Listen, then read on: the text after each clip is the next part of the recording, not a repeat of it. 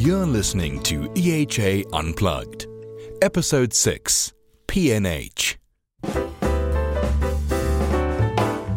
Welcome back to the 6th episode of EHA Unplugged.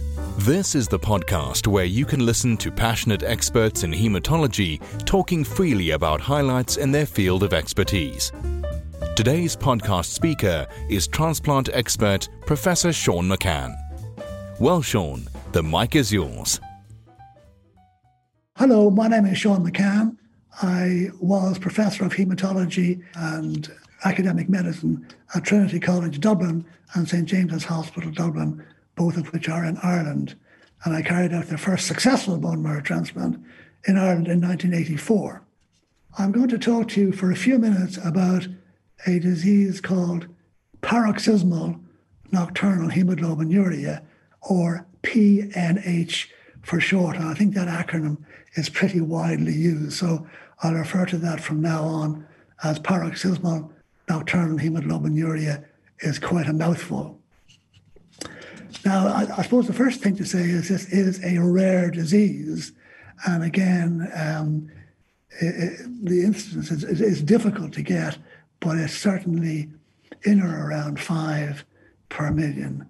And as far as we know, there is no particular increase in any part of the world, in Southeast Asia, Europe, or in North America. The manifestations of this disease are intravascular hemolysis, thrombosis, dysphagia, erectile dysfunction, and bone marrow hypoplasia. Now, as I said, it's a fairly rare disease, so why would I want to be talking to you about this rare disease? Well, one of the reasons is that it is commonly misdiagnosed. And the simple reason for that is doctors are lazy, in that when a patient comes in and complains of dark coloured urine, they do a dipstick, which of course is positive. And as we know, a dipstick cannot differentiate between hematuria and hemoglobinuria. So these patients are very commonly diagnosed as having hematuria and referred to a urologist who undertakes expensive and invasive tests, all of which, of course, are normal. Sometimes this is repeated by a second urologist, and eventually the penny drops and the patient is referred to a hematologist. So if anybody presents with what looks like hematuria on a dipstick, please ask the laboratory to have a look at the urine sample to make sure it is not hemoglobinuria. The other simple examination, if a diagnosis of PNH is suspected, is to look for iron in the urine, which is a pretty constant finding and is almost definitive in terms of making a diagnosis, certainly of intravascular hemolysis. Now, this is not a new disease. It's been around since the middle of the 19th century, and until fairly recently was diagnosed, apart from the history and examination of the urine, it was diagnosed by using a test called the Ham test, H-A-M, which was invented by Dr. Ham when he showed that red cells from patients with PNH would be lysed if incubated with acidified serum.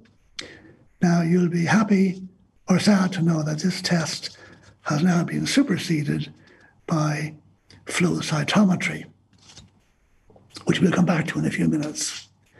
As the two people who are, I suppose, in many people's mind associated with this rare disease are Professor Lucio Luzzatto and Professor Peter Hillman.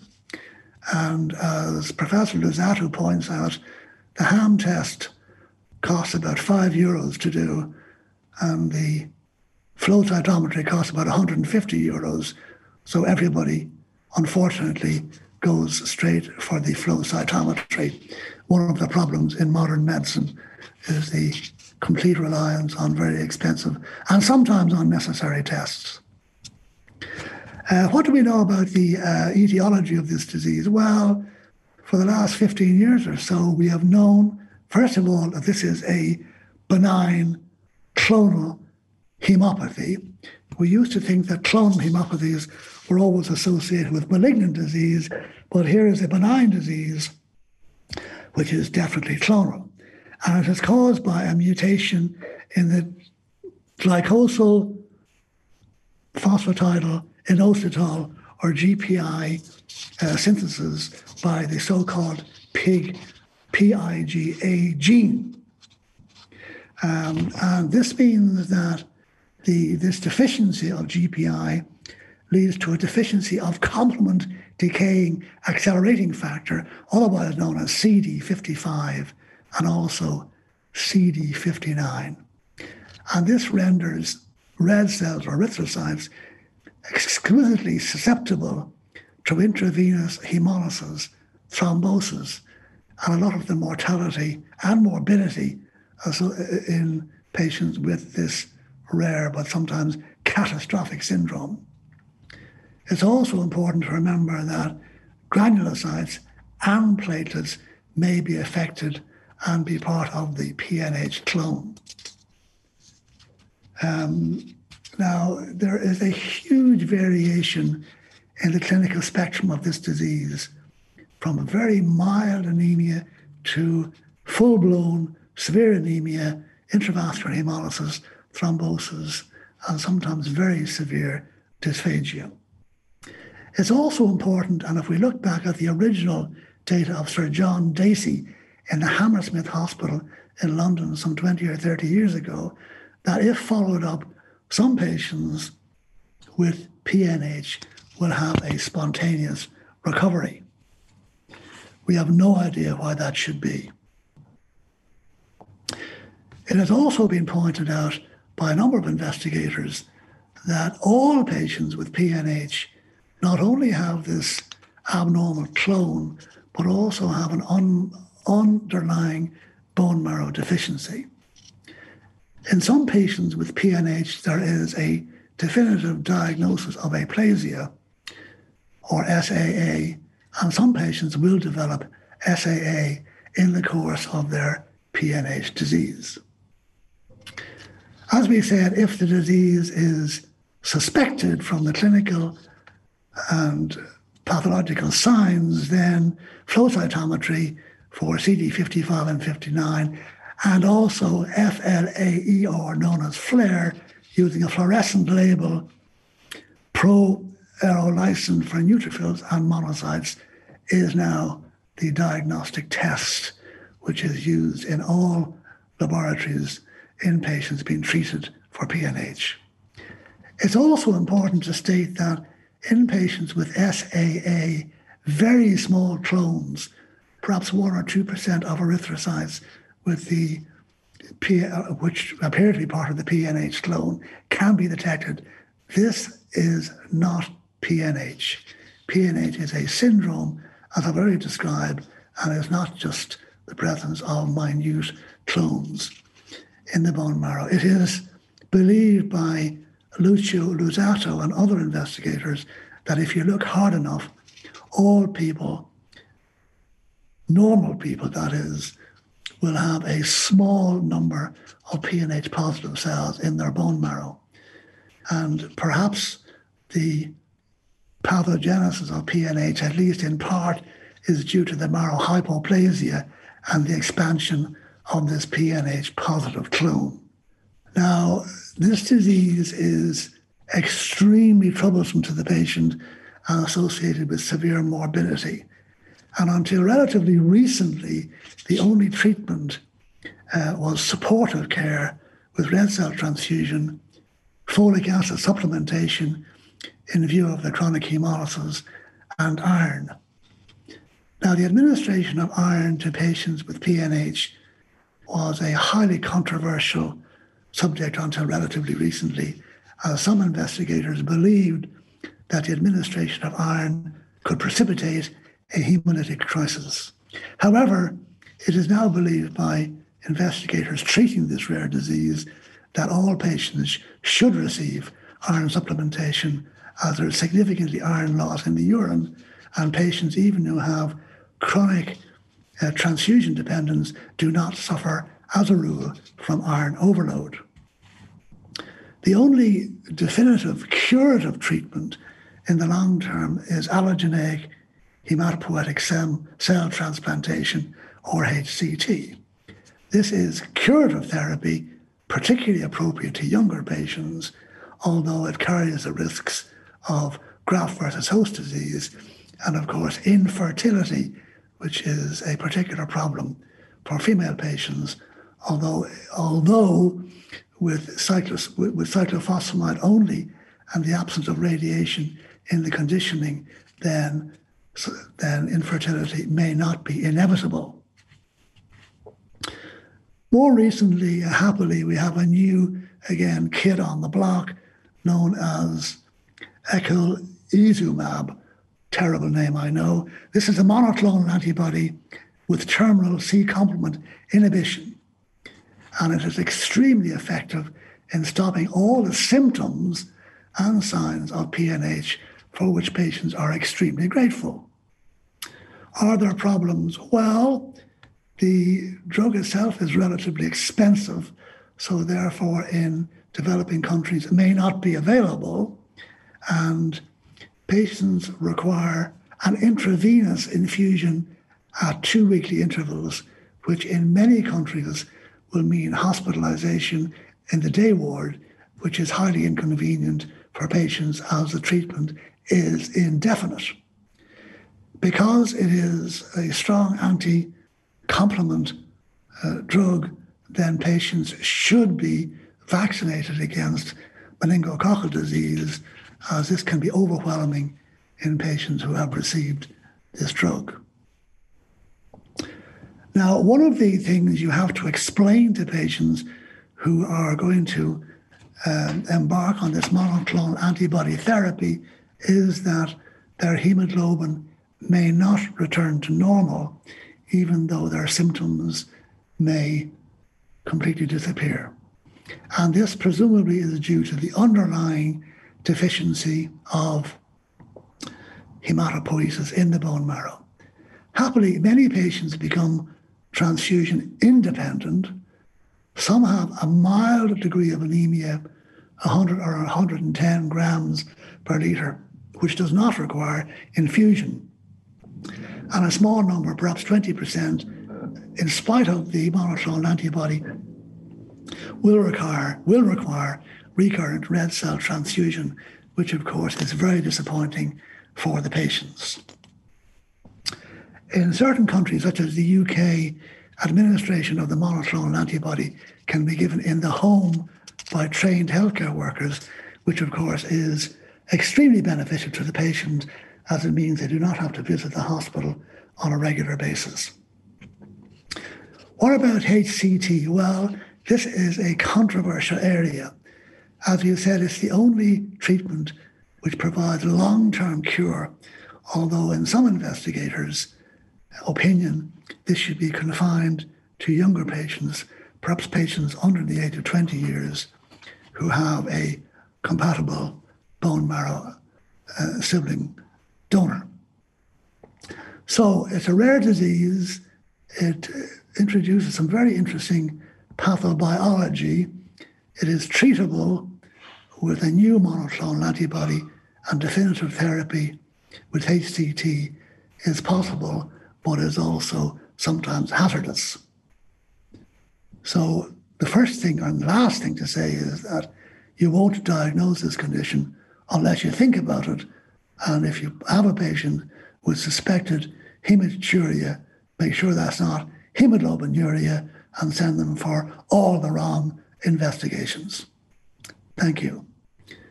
I'm now going to talk just briefly about a real-life scenario of a patient with paroxysmal nocturnal hemoglobinuria, or PNH.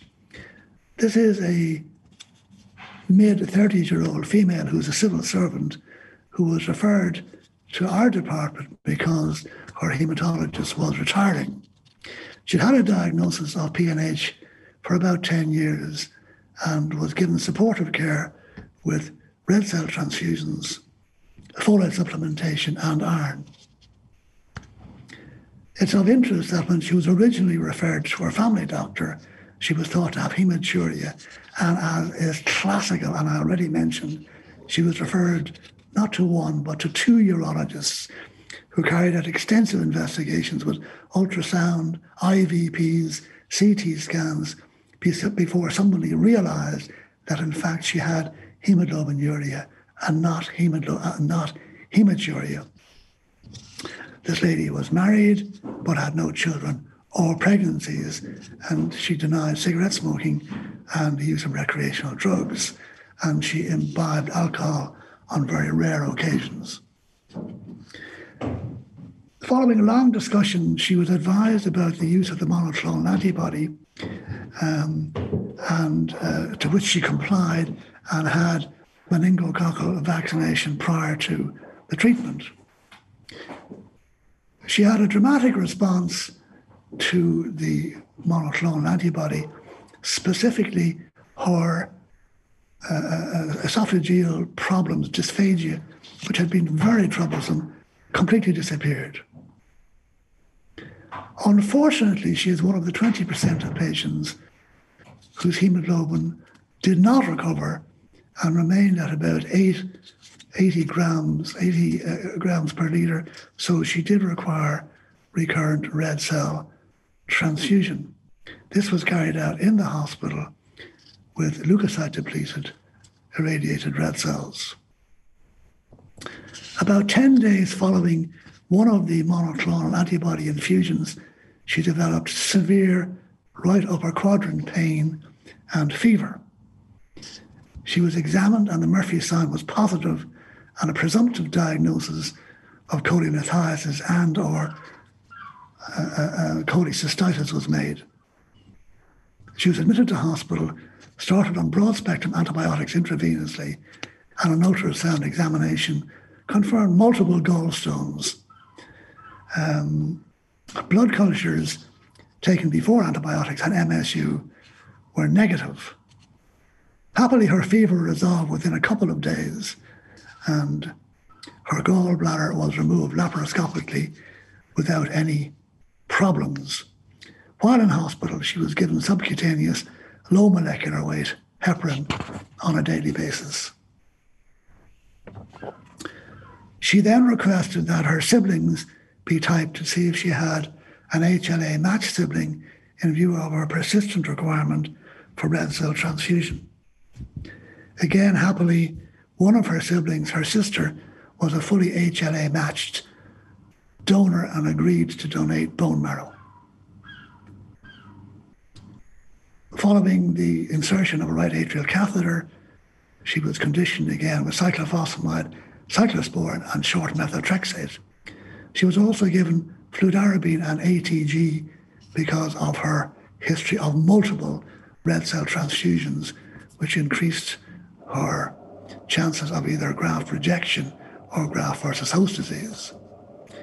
She received an infusion of 1.8 by 10 to the 8 kilograms, by 10 to the 8 nucleated cells per kilogram of her body weight from her donor, and about 2 weeks after the infusion developed severe gut and skin graft versus host disease. This responded rapidly to intravenous corticosteroids. Chimerism studies at 3, 6, and 12 months revealed her to be a donor chimera, and at 12 months her cyclosporin was gradually withdrawn. Happily, she now is transfusion independent, is a full donor chimera, and has no signs or symptoms of the underlying PNH. So it's a complicated disease. Think about the diagnosis, and treatment is now possible with monoclonal antibodies, and of course HCT still has a role to play in the management of this rare condition. Thank you. That was Professor Sean McCann for episode 6 of EHA Unplugged.